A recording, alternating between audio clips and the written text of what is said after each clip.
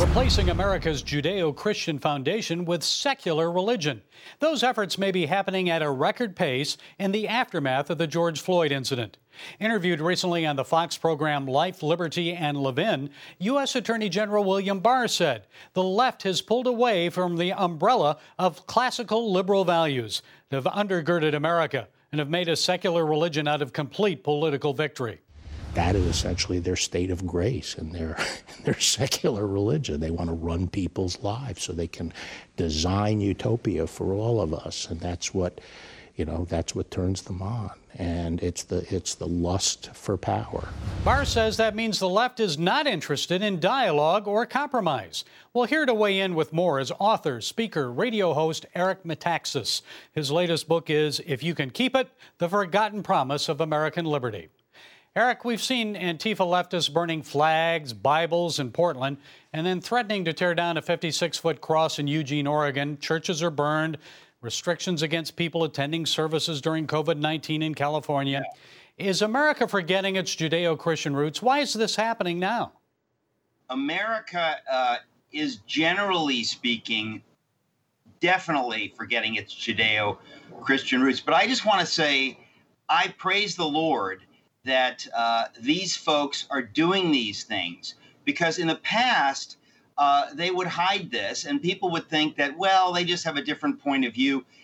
By coming out of the closet and doing these brazen, shocking things, they have really stepped into a realm where we can all see precisely what they stand for. When you burn a Bible or burn an American flag, they did both in Portland recently, you have to understand this has very little to do with Christians.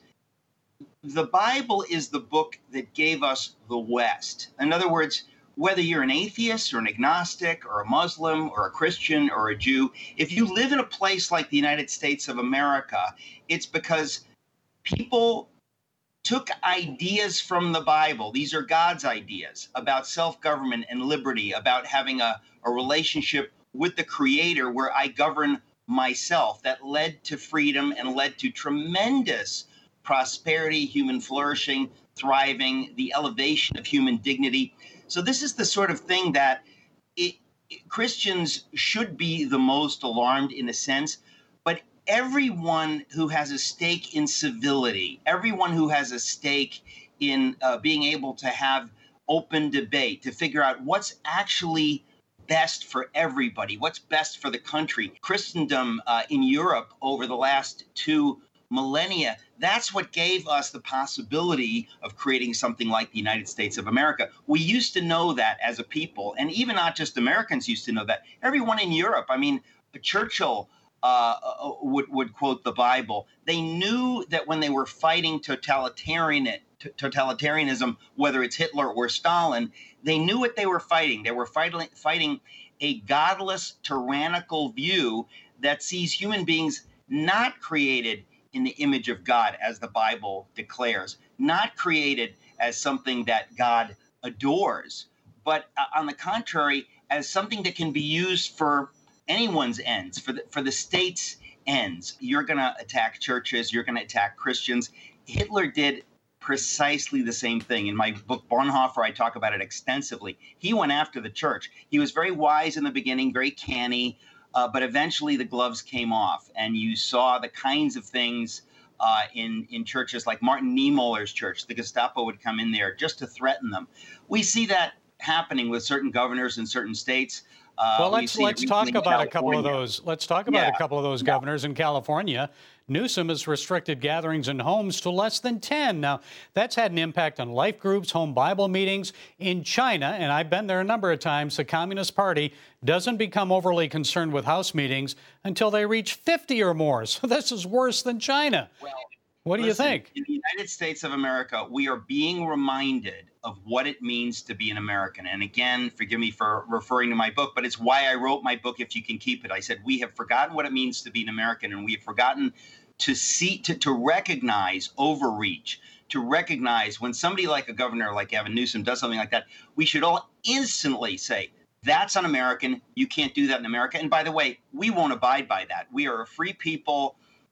If some of us have forgotten others of us remember, and we will scream and shout until people understand you don't do this in America. You have no right to do this in America. You have no right to say that worshiping God is unnecessary, but casinos are necessary. That's arbitrary. It's the kind of thing that you see in third world dictatorships where, they persecute whoever they want to persecute.